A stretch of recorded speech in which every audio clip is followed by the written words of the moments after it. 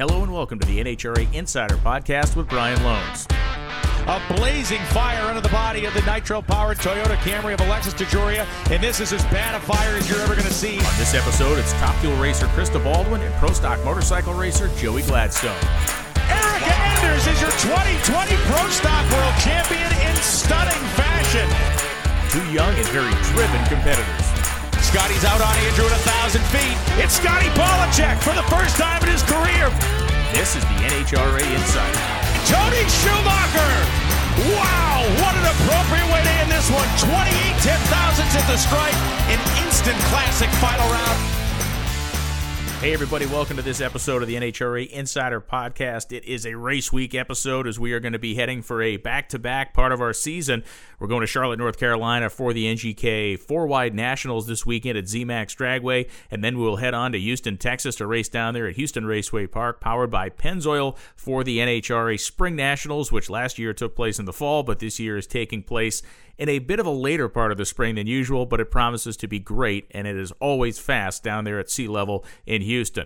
We're not going to get ahead of ourselves there, though. We're going to talk about this Four-Wide Nationals race coming up with our two guests on this episode. Krista Baldwin, who will be attempting to make her second start in the world of NHRA Top Fuel drag racing. She's actually attempting to make her first. It'll be her second appearance as the team really raced hard down there in Gainesville, but the Top Fuel field proved to be a tough nut to crack. So we're going to talk about her weekend, her first weekend in the seat of a Top Fuel dragster as a professional level racer, and we're going to talk to Joey Gladstone about his incredible story of coming back way far ahead of anybody's expectations after a testing crash that was kind of figured to sideline him for a couple of months. He was down there at Atlanta Dragway, and not only was he on a motorcycle, he was as competitive as he has ever been.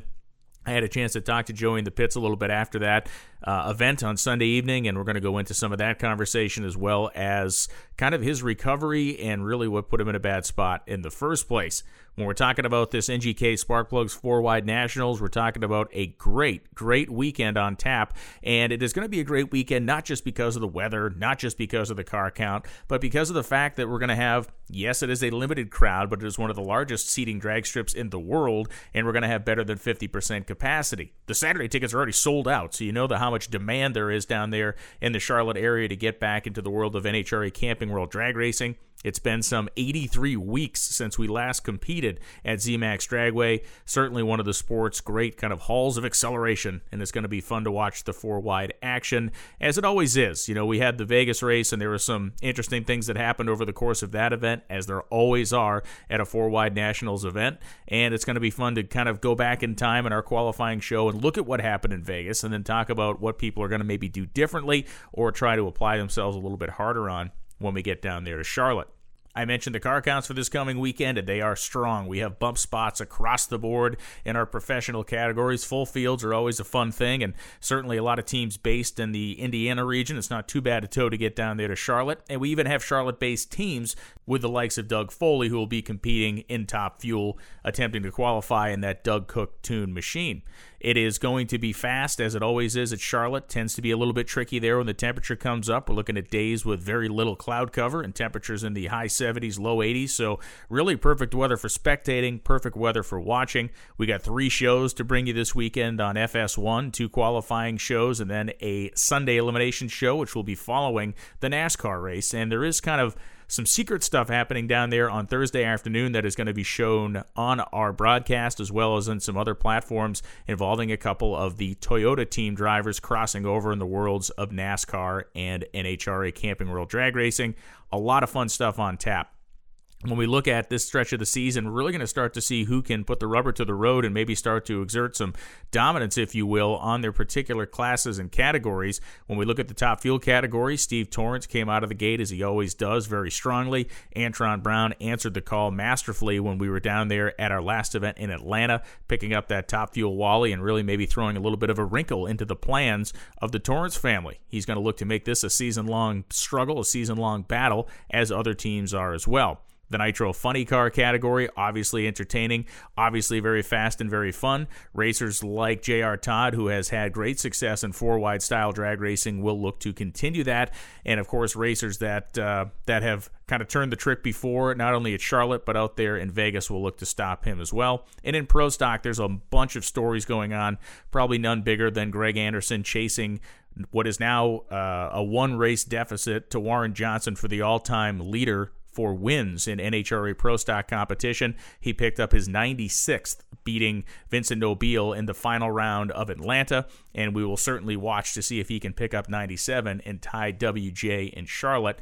He'll be carrying the HendrickCars.com sponsorship on his Camaro as a remembrance of Ricky Hendrick. A lot of people don't know that Rick Hendrick, the NASCAR team owner, kind of motorsports magnate himself, began in drag racing as a teenager. That's where he got his feet wet in cars and in hot rodding. And, of course, life took him to the world of circle track stock car racing. But Rick Hendrick certainly has a soft spot in his heart for the history of drag racing and certainly for the NHRA Camping World Series. And as we continue to watch people like Tony Stewart evolve in their Top Fuel dreams, we'll find out if any more interest comes from the world of stock car racing from news like that. There is some rumors swirling that Stewart will be making more test runs on Monday after the Charlotte event. It tends to be a place where a lot of people will test for the day, and then they will load up and move on to the next one. When we have back-to-back races like this, the test opportunities tend to pop up. You're not going to send your whole team back to Indianapolis for a day or two before you tow to Texas, so teams will take advantage of Monday to make some test runs and then load up and head southeast to the eastern side of the great state of Texas to Houston. It is going to be spectacular. It's going to be fun. And as I mentioned, it is going to be well broadcast on FS1 all weekend long. Make sure you check NHRA.com for your local listings. But our elimination show, 6 p.m. following the NASCAR race on Sunday, will be great.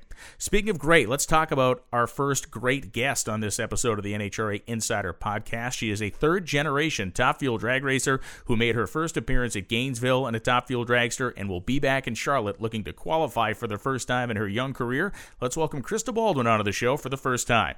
Krista, how you doing? I'm good. How are you, Brian? Doing really well. And, I wanted to catch up with you this week because I wanted to kind of get your head. I wanted to kind of get in your head. You made your first appearance in Gainesville. Obviously, that was a tough nut to crack down there, a bunch of cars, and you put up a good fight in qualifying, came up a little short. So let's talk a little bit about kind of where your head's been at since leaving Gainesville and now preparing for Charlotte. I don't think I've ever come down from the Cloud9 experience that is happening still. I'm just super proud that I made it to Gainesville. I did it. That was the first race, had to get all the bugs out, and we were having a little bit of a car issue down in Gainesville, so we fixed that, and hopefully this weekend we'll be able to get it to the finish line, be able to qualify for the race. I'm telling you, it's so fun what I get to do, and I sincerely cannot wait until I get to hit the gas on Friday night, especially Friday night, header flames, nighttime. Oh, yeah, the best. It's going to be fun. It's going to be totally fun. And, this has been a very interesting journey for everybody that follows drag racing to watch kind of your progression through the ranks and through the years to get to this point. And I want to talk a little bit about the value of that experience and not so much the value of what did it teach you to drive the car. I want to know the value of that experience in terms of when you're sitting in that car in Gainesville, everything that's led up to that moment. This isn't a situation where, and some people have the ability to do this, it's not a situation where you're able to invest your way into this seat. You really did have to work for it. So I want to talk a little bit about that, the road to get there and how you got there and the time it took. What's the value in that? Let me tell you, it was a hustle. Driving these cars, driving at the top level of NHRA Championship drag racing is the hardest thing that you can do. Obviously, these cars take more than good faith to run on, and they're very expensive and a very work-centric. But, man, when I sat in that car, making that turn onto the racetrack from the staging lanes in Gainesville, I could believe that I was there, but I was so excited that everything that I've been dreaming of, everything that I've been leading up to, it's at this moment right now. Yeah, it's a great thing to watch.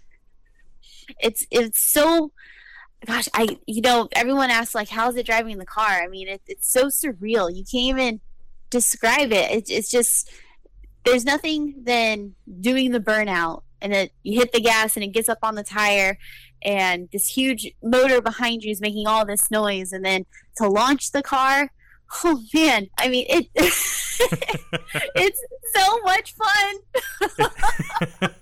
It is, it's something that I think is very interesting in the perspective of your family. As I mentioned, you're a third-generation racer now, and so often we've talked about drag racing being in its second generation, but you really represent kind of the vanguard of this third generation, your grandfather, your dad, and now you in these cars.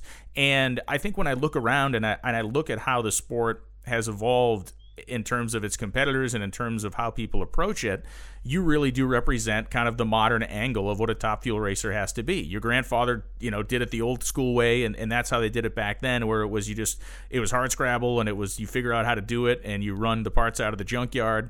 Your dad was a guy who people loved because he was like a regular dude who was out there living his dream, and you represent this kind of holistic approach of the marketing side of things, the understanding and use of social media, and then, of course, having the will to and ability to drive the car. So let's talk a little bit about that, because the world that you're racing in is so much different than even the world your dad or grandfather raced in.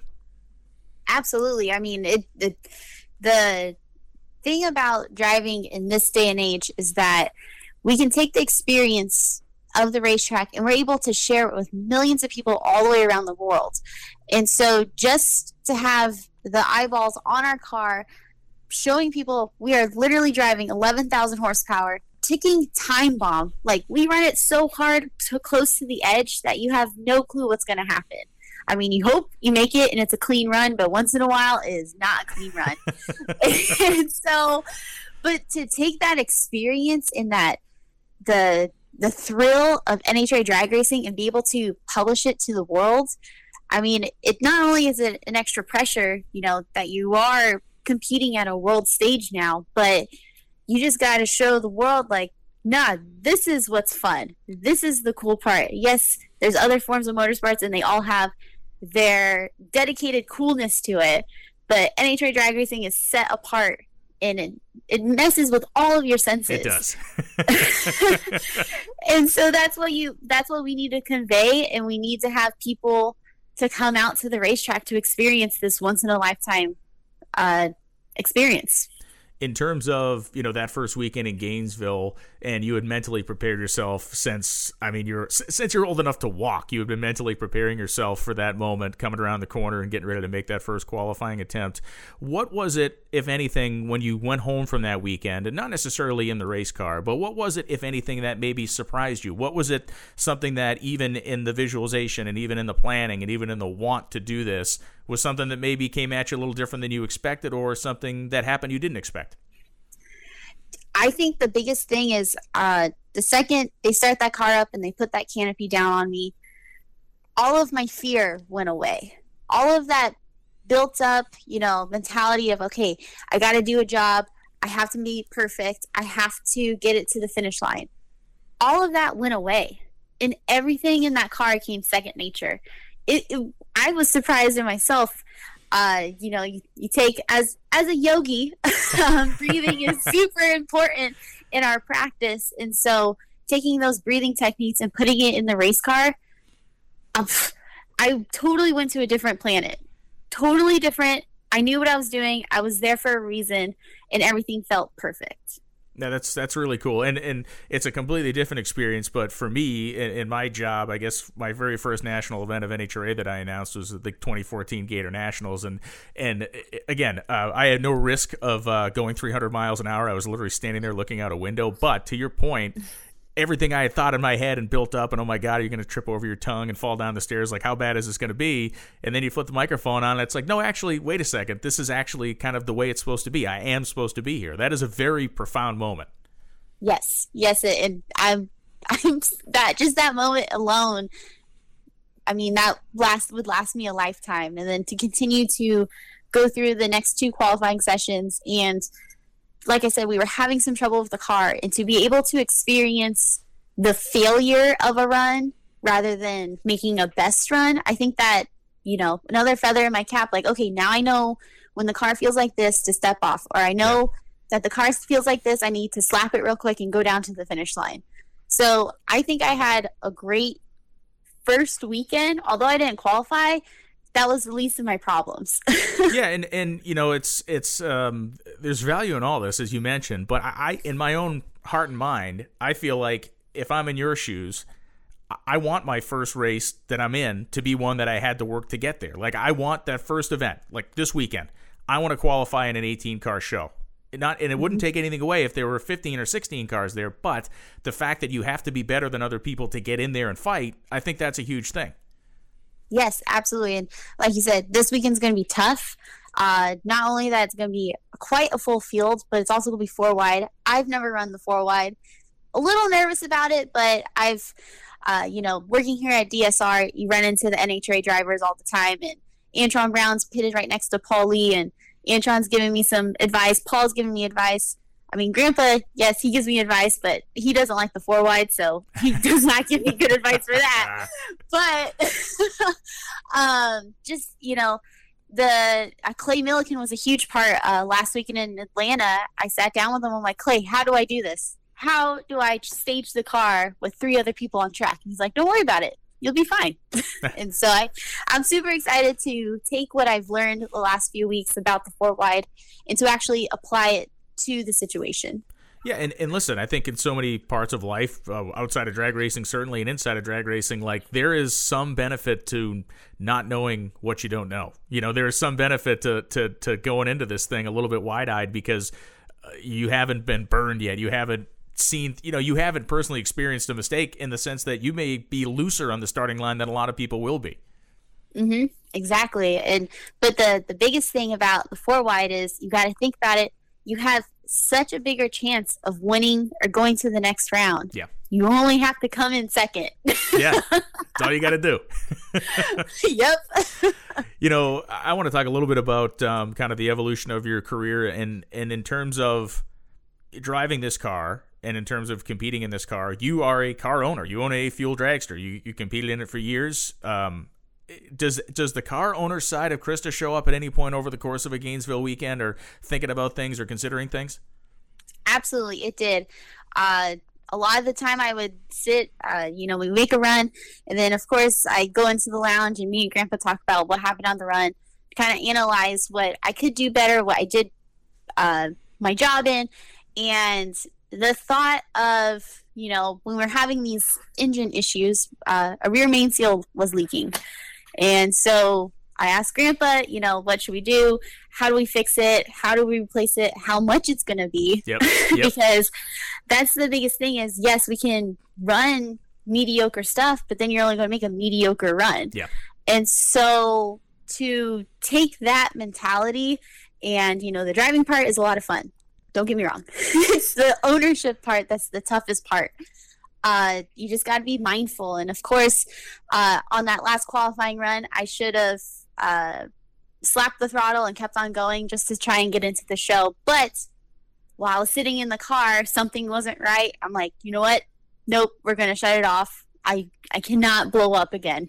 Yeah, and to me, it's like it's this weird part of drag racing in the sense of that those moments are when you actually understand whether somebody's driving that car or not. And, when somebody is actually with the car and understanding what's going on versus the things hucking the rods out and the butterflies are still wide open. So, it's a bizarre thing to credit somebody with the ability to take their foot off the gas. But in our sport, it really is a sign of someone who's in control and someone who isn't.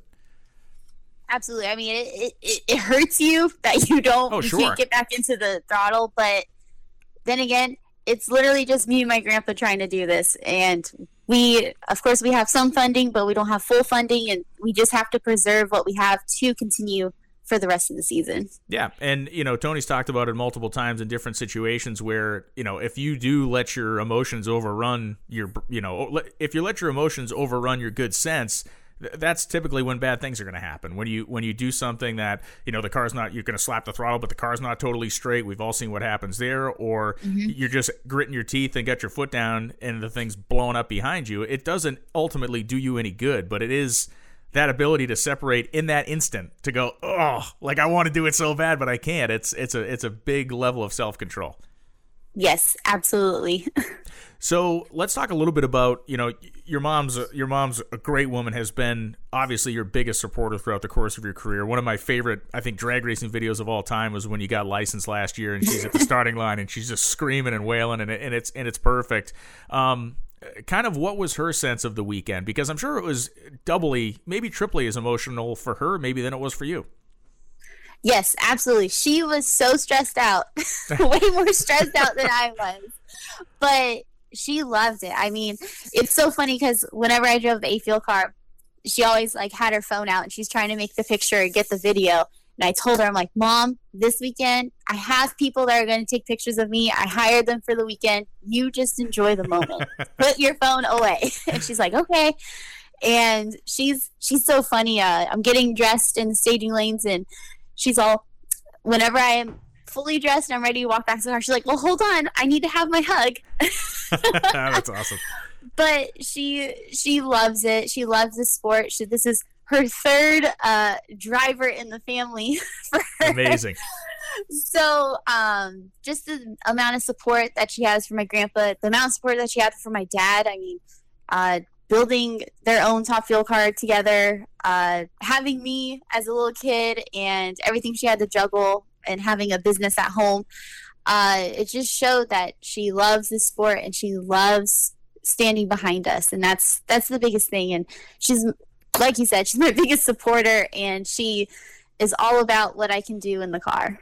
Yeah, and I think it goes a step beyond that too, because we look at people who are out there doing this, and we see different people playing different roles on a team or working with a driver or doing different stuff. Katie Butera is one of your great friends, and she is the woman that's backing you up out there. And what does that mean? I mean, and this is an interesting thing for me because I have never, nor do I have any inclination to ever get into Top Fuel Drag. So that is totally your guys' deal. I'm more than happy to sit and watch. But what does it mean when you look out the front of the canopy and you see somebody that you know that is like your mom, kind of living this experience all the way to their soul, like you are, backing you up the racetrack? The coolest thing about doing this is the people that are behind me. And Katie is one of those people. We've been friends since children, and she has that third generation absolutely type vibe as well. And our grandpas are friends, our moms are friends, we are friends. It's so much fun. It's so cool doing it with my gang. Yeah, absolutely. And I have Katie out there in front. Her boyfriend Jake Sanders is in the back helping me. Anthony DeCero is still out there with me, and my mom and my stepdad. And it's so cool that not only my blood family but also my friend's family is supporting me, and that's the best part of the whole thing. Driving the car is great, but doing it with my friends and family, you can't top it. No, you can't. And that's and I think that's another element of this story that people love so much is the fact that it is it is the village, right? It's this whole kind of village of people that it takes to actually get one of these things down the racetrack, and it looks and feels different than a corporately sponsored team, which I have certainly no qualms about. It is just so cool to see. You listen to a lot of negative people. They say, well, this can't happen anymore. And it blows my mind when I say, no, it can. Like, we have people out here doing it. And it's way harder than it used to be to some degree, of course. And it's way more expensive than it used to be. But to me, you and a very small group of others stand as a really great example for people, whether they're kids or whether they're guys who may want to try this someday, that it can be done. And it's a great thing for our sport. And, I'm kind of a heretic in this area, but I really feel like I want 50 Krista Baldwins at the racetrack more than I need 50 corporately sponsored cars. Absolutely. I mean, the coolest thing is, growing up with my dad on his Top Fuel car, he was so adamant that, okay, yes, we're out here, we're trying to do it, we're trying to do the thing. Okay, we might not have the best parts, but we're going to have fun. We're going to do this with friends and family. He always said, we're here for a good time, not a long time. This can go away any second. But until then, I'm going to do it my way. I'm going to do it Grandpa's way. We're going to have so much fun, because that's the whole point. Is life is way too short to make it so corporate. At this point in my career, it's about to have fun. And of course, eventually in the future, yes, I would like the corporate sponsorship and all that, but I'm always going to have that fun factor. Yeah, and listen, I think when we look at the people who have been ultimately successful in this sport, they've maintained it to some degree. Not to the degree they had maybe when they first started going out there, but when I look at people who win in drag racing, when I look at people who are successful, who have built themselves a social following and who have done the right things, the bottom line is you look at that person, you go, this man, this woman loves being out here, and they're enjoying every second of it, and that makes you want to root for them. It makes you want to cheer for them and follow them. Absolutely. I mean, I have all of my friends are out here, all my family's out here, and it's fun to root on your friends, and it's fun to compete against your friends, and we're all having a good time. Even in Gainesville, Doug Foley bumped me out at the last second, and me and Doug are good friends. And so Sunday morning, I leaned into his car. I'm like, "Oh, thanks for bumping me out, bro." And he's like, "I didn't mean to." He's like, "I didn't want to bump you out." Cost of doing like, business. Okay. Yeah. So one last question before I let you go, because I know you guys are deep in preparations, getting ready to go down to Charlotte. How much of your evolution through sportsman racing and then the A Fuel car and now to this point, how much of that kind of influenced your grandfather's decision to say, okay, you're ready to do this now? How much of that was important to him to see you, not that I'm sure he never doubted your commitment, but to see you chip your way through, to chip your way up the ranks? How much of that was important to him? I think the important part was, first car I drove was a front engine dragster, 7 seconds, 180 miles an hour. Did that during the summer, right after I graduated high school.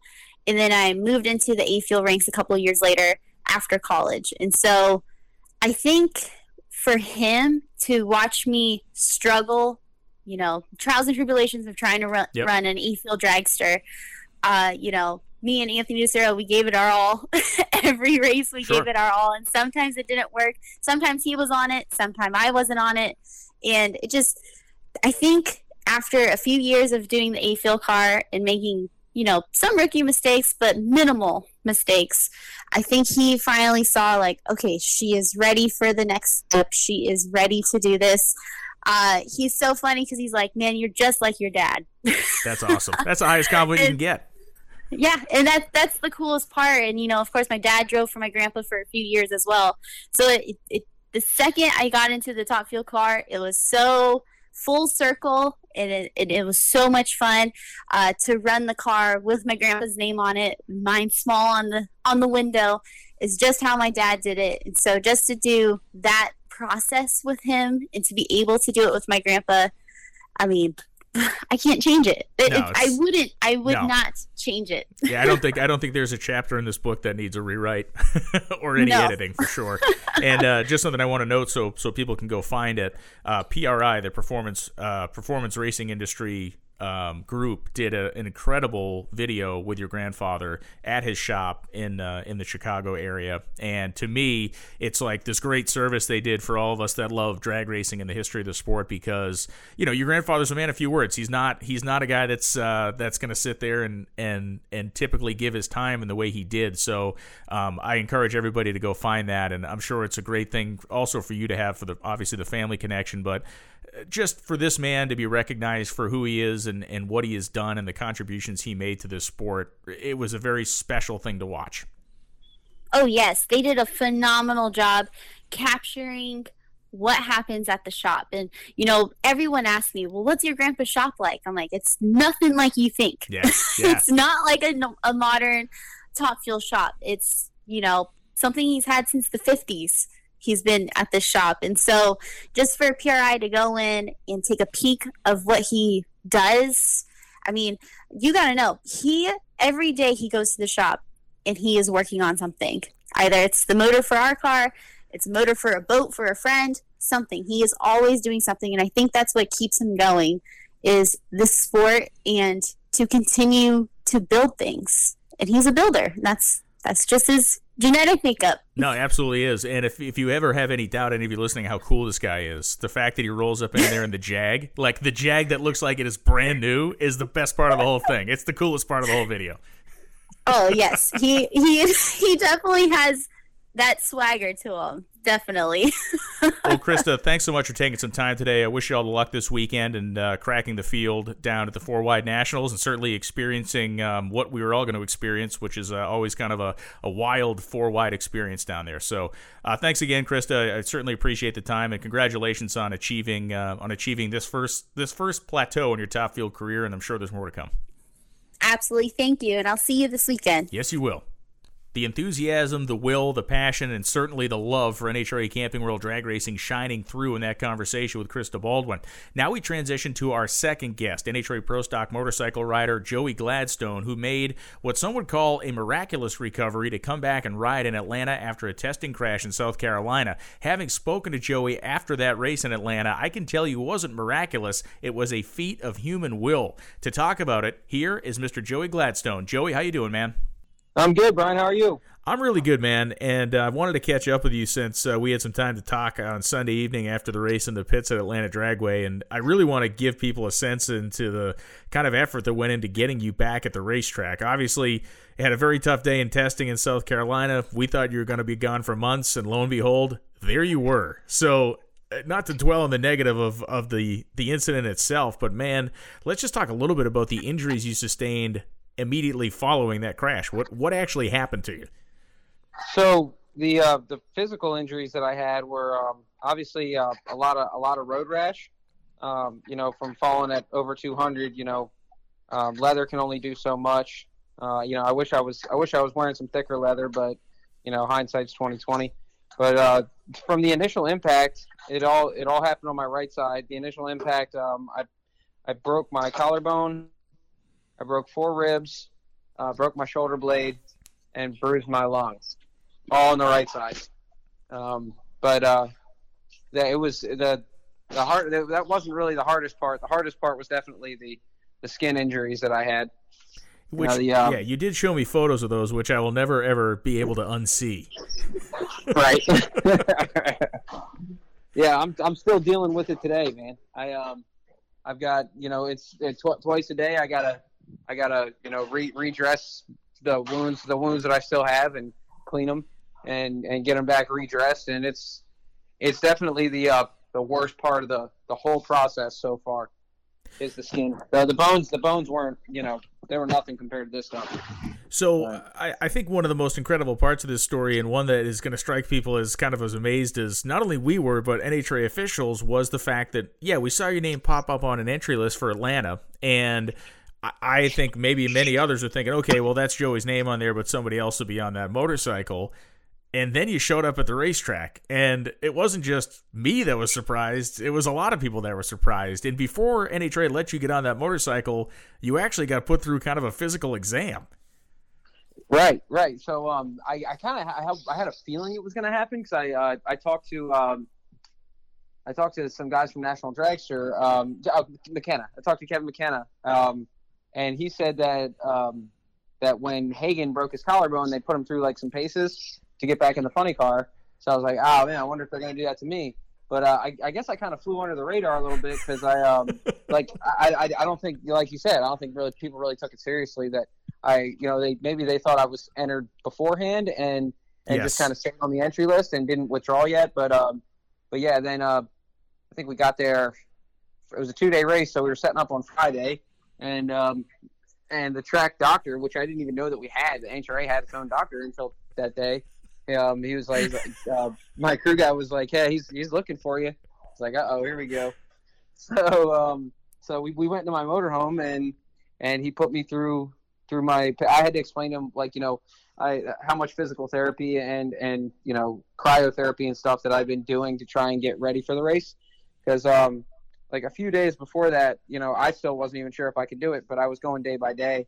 And but anyway, he put me through some paces and checked my grip strength and stuff. And I was honest with him. I told him, what hurt and what didn't hurt. And he actually gave my ribs a squeeze and told me that if I was able to go through that, then I'd probably be all right. So yeah, he cleared me. And Dr. Surface, just to clarify, Dr. Surface, who is the NHRA's chief medical guy, is actually an orthopedic surgeon. So if there's one thing this guy knows about, it's bones and bone structure. So you definitely got the full workup from him. Oh yeah, and he's a big guy. Like Yeah. I mean, I know I'm not a very big guy, but he's actually like physically a big guy. And when he gave my ribs a squeeze, he was like, he's like, "How's that feel?" And I was kind of like put a tough face on. I mean, it hurt a little bit, but he was like, "Well, that didn't put you on your butt." So he was kind of expecting that to get me, But and then it was great. The first person I talked to after making my first run was him. And he was right down there waiting. He wanted to see the look on my face when I got my helmet off, and to make sure that I wasn't in physical pain and stuff. And he was overwhelmed, with joy that I was able to do it and stuff like that. So overall it was a pretty cool experience, working with the doctors and them actually caring about me. Yeah, and the cool thing about Dr. Service is, as much as he is the doctor at the racetrack, he's been a racer, he's worked on teams his whole life, and he really does love the sport. So I think it's kind of interesting. He's not just a guy that's there because he's got an MD after his name. He's there because he really does love drag racing, and I think has a unique understanding of the competitors and people like you to have this will to compete. My next question for you is, and actually beyond guys like me who are like, there's no way this guy's going to do this, a lot of your fellow racers were like, yeah, he's going to try it, but this is never going to work. Well, then you tried it and it worked. So I guess I want to talk to you about when you made those initial passes, and then over the course of the weekend, what were the muscle groups that were the most sore afterwards? Were there parts of your body you were using that you're like, oh, I actually used this muscle, I hadn't felt this before? I mean, what did you learn about yourself on that bike going through the pain? Well, I definitely I learned what muscle groups. I kind of had an initial understanding of like what muscle groups I used, but you're never really sore after making passes on a pro stock bike if you do it right. So you're not, after a solid workout in the gym, you realize real quick what muscles you use because you're sore. Those muscles are sore. But I kind of had an idea, like a vague idea of what muscles I would use, like core muscles and things like that, neck muscles, hip muscles, things like that. But throughout the week, I was going through, some runs. I'd hop up into the top of the trailer to see if I could actually, physically do it. If I could twist the throttle, if I could, lunge forward, things like that. And by the time that the race came around, I was like, all right, you know what? I think I can do this. But the one thing that did take me for surprise, so when you do practice runs on a motorcycle, unless somebody's holding the bike up for you, you can't go into your full tuck because, you got to have something to hold you up. Yeah. So when muscle memory takes over in about second, third gear, when most of us go up into our full tuck, meaning slide up onto the back seat and tuck your knees in and stretch out. When I did that, luckily it was in the middle of a gear, because if it was at a gear change, I probably would have missed the gear because it hurt pretty good. Like it just stretched me out, stretched out my shoulder, which was a little uncomfortable. But after that, I knew what to expect. So if you notice, there's a finish line picture of the really close race that Matt and I had. Yes. If you look at the finish line picture, we're both in our tuck, but my butt is not all the way up against my back hump because that was as far back as I could go at that point in time. Now 2 weeks later, now I'll be fine. I'll be able to go all the way back. But going down the racetrack, I wasn't trying to push myself too far back onto that hump to put myself in any discomfort. Yeah, that's wild. And I was really interested in that answer because it's like you said, I mean, when you're in, as you always maintain yourself in really nice peak physical condition, your body's just used to, running down the racetrack. But when you have a situation where you're healing and you're going to feel some things that you wouldn't normally feel, I'm interested in that because you've made so many runs over the course of your career on different motorcycles. This is probably a little bit more, in a tough way, a little bit more enlightening than runs you'd made in the past. For sure. I learned a lot about pro stock. Like you said, through feeling all those different things that I haven't felt before. I learned a lot about riding them, and it was really cool. So I learned what the human body's capable of. As far as the recovery stuff, I really took in the past when I would injure myself, I wouldn't really take recovery that seriously or physical therapy that seriously, but it worked wonders in this case. And, my wife's a big part of it. She, through my wound care and stuff like that, was able to help me find a way to get back in my leathers and stuff. And it was definitely an eye-opening race for me and a very, very rewarding. for sure. Yeah, I think, I always look at our sport, and it doesn't matter what category we're talking about. We could be talking about pro stock motorcycle, top fuel, pro mod, it doesn't matter. And I really do feel like there are almost two mental levels of competitors. We have a lot of competitors that drag racing is like the ultimate, I don't want to call it recreation, but it's their ultimate release. It's their ultimate escape. They're doing something that they have worked their whole life to be able to afford to do.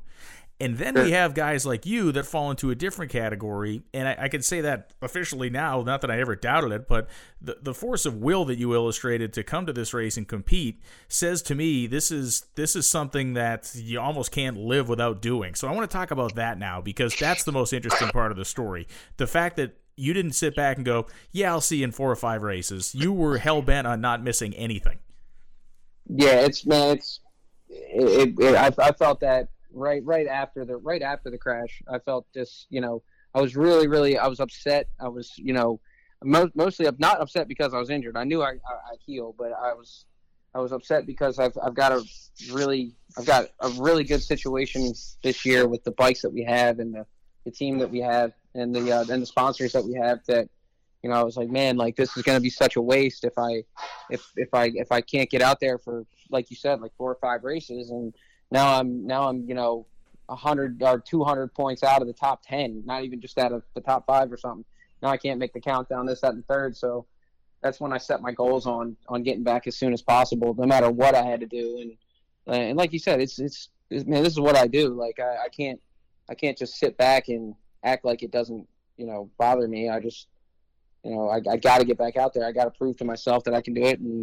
And also I didn't want to look foolish by, like, I'm out there doing stuff on other motorcycles that jeopardize my pro stock career. And that I already felt foolish enough for that, but I got over that pretty quick. But then I also, on the flip side of that, if I went out there too early, which 99% of people thought I was, if I went out there too early and I fell off the back of the thing, then I'd really look like a dipshit, Yeah. That was honestly, that was the biggest thing on my mind, was I did not want to look like an ass. I wanted to prove myself, but I didn't want to look like an ass. Meaning like fall off the thing again. Yeah. No, and that's the great, I think that's the cool, great risk that any competitor in any sport takes when they know they're not 100%, but they're going to go out there and give it a shot anyway. And not only did you give it a shot, I mean, you had an incredibly competitive motorcycle. Let's talk, and we can transition this away from you healing like Wolverine and more to talk about the program as it's continuing to evolve, because we've seen these motorcycles get incrementally better and better, and we saw what you were capable of doing in Atlanta as well as what Corey's been capable of doing, and it really does seem like you've made these nice strides race to race. You have to be somewhat happy with that. I'm very happy with it. It's very, very motivating. We're very, very pleased with the Suzukis, with the 4-valve Suzukis that we got. And they're a lot easier to maintain in between races, and they're a lot more fun to race, on race day. So we're really pleased with it. And to go, I mean, we've gone, career best numbers, every time we've gone out. That 78 was the best I've ever ran on a pro stock motorcycle. 78 was 0. And to do it in Atlanta, where the best I've ever been was like an 86 before that. So it's we're very, very pleased with it. And I can't say enough about the guys, what the product that Vance and Hines gave us. I mean, they're top notch. Yeah, and the performance of obviously the motorcycles you're on, we have the motorcycle that Angel's on, we have other people with the parts and pieces that are developing kind of their own programs as well. And I've said it before, I'll say it again, that there really isn't a more interesting class right now than pro stock motorcycle. We have basically 3 different engine combinations out there that are moving along now. Actually, I guess technically 4 if we want to count the VT. The VT engine that's come out of the Vance and Hines camp now with Eddie and Andrew on top of them. And, from the perspective of a competitor, and obviously you're a guy that's on a pretty quick motorcycle, but I'm not seeing a whole lot of disparity amongst teams that I would consider the full-time hardcore teams. Performance-wise, everybody seems to be right about where they need to be. I think the parity's perfect right now. You got a bunch of fast, regular Buell V-twins out there. You got Eddie and Andrew coming back out, and they're not taking over the world yet, so nobody can really complain about them yet. But they're right there and competitive and able to go rounds. And then the new product, the new Suzuki product that they're providing, that shows that the Suzuki's, even though, that the platforms, similar platforms, been out for a long time, it's still very competitive. It's the parity. I think is perfect right now, and anybody who says otherwise is just crying. I cry, baby. Yeah, it's when everybody's. I mean, shoot, the top. Me and Scotty were 1 thou apart in qualifying. Exactly. And then like the round with me and Matt, we went 81 with a 2 to an 81 with a 3. I mean, it's good racing. It can't get no better than that. No, it's great, man. And this weekend's going to be great. Four-Wide Nationals, and I guess it's the standard question we ask every single racer. Just give me your generalized opinion on the four-wide. Are you happy that this is the second and last one of the year, or what? Oh, I didn't know it was the last one of the year. Only 2 of them. This is it. Yeah. Man, four-wide. I don't mind four-wide, man. It just adds another element of, people who don't like it are normally the ones that can't wrap their head around it. They don't see that there's actually an advantage to it. Because if you know the rules of four-wide and you can play it to your advantage, then if you actually start like mental timers in your head when the first person stages, then you could actually really mess some people up, and you could be one of the lower qualified guys and move on up throughout eliminations throughout the day. So I like it because it's. Sometimes you get bit by it, but a lot of times you end up on the right side of it. I think it's cool. I like it. I'm excited for it. Both Corey and I are excited for it. I think what's cool is everybody I've talked to about this, especially guys in pro mod and guys like you that have ridden all these different motorcycles. Anybody who has any sort of past in like grudge racing loves it. Because there's because obviously in that realm, whether in a car or a motorcycle, there's so much mental game there, and this comes into that same kind of zone. Absolutely, I agree. And I wouldn't want to race four-wide. I wouldn't want the whole NHRA circuit to be four-wide. No. I like the traditional, heads-up racing, but to shake it up every once in a while, I think it's a lot of fun. It really, it's fun for me. I can't speak for all the racers, obviously, but I'm for it. Hey, me too. And I'm a paid spectator, so my opinion counts. Oh, yeah. Well, hey, man, I appreciate you taking the time and talking us through some of this stuff. It's been wild. I don't even want to say a couple of months. It's more like been a wild couple of weeks, but certainly glad to hear on the mend. Was great to see your wife and your baby at the race on Sunday evening in Atlanta, and certainly wishing you the best of luck this weekend at ZMAX Dragway. Yes, sir. You're going to be there, right? Oh, I'll be there. I'll be there staring at you through the window from the tower. I'll wave. Nice. Maybe I'll come up and visit. Thanks, Joey. Yeah, man. I'll see you in a couple days. You bet. And there you have it. The grit and determination of Joey Gladstone on full display, kind of a short-term grit and determination, and we talked about Krista Baldwin's grit and determination over the long term to work her way up into the world of NHRA Camping World Top Fuel Drag Racing. 2 great competitors and young competitors at a high-level, professional level in the sport of NHRA drag racing.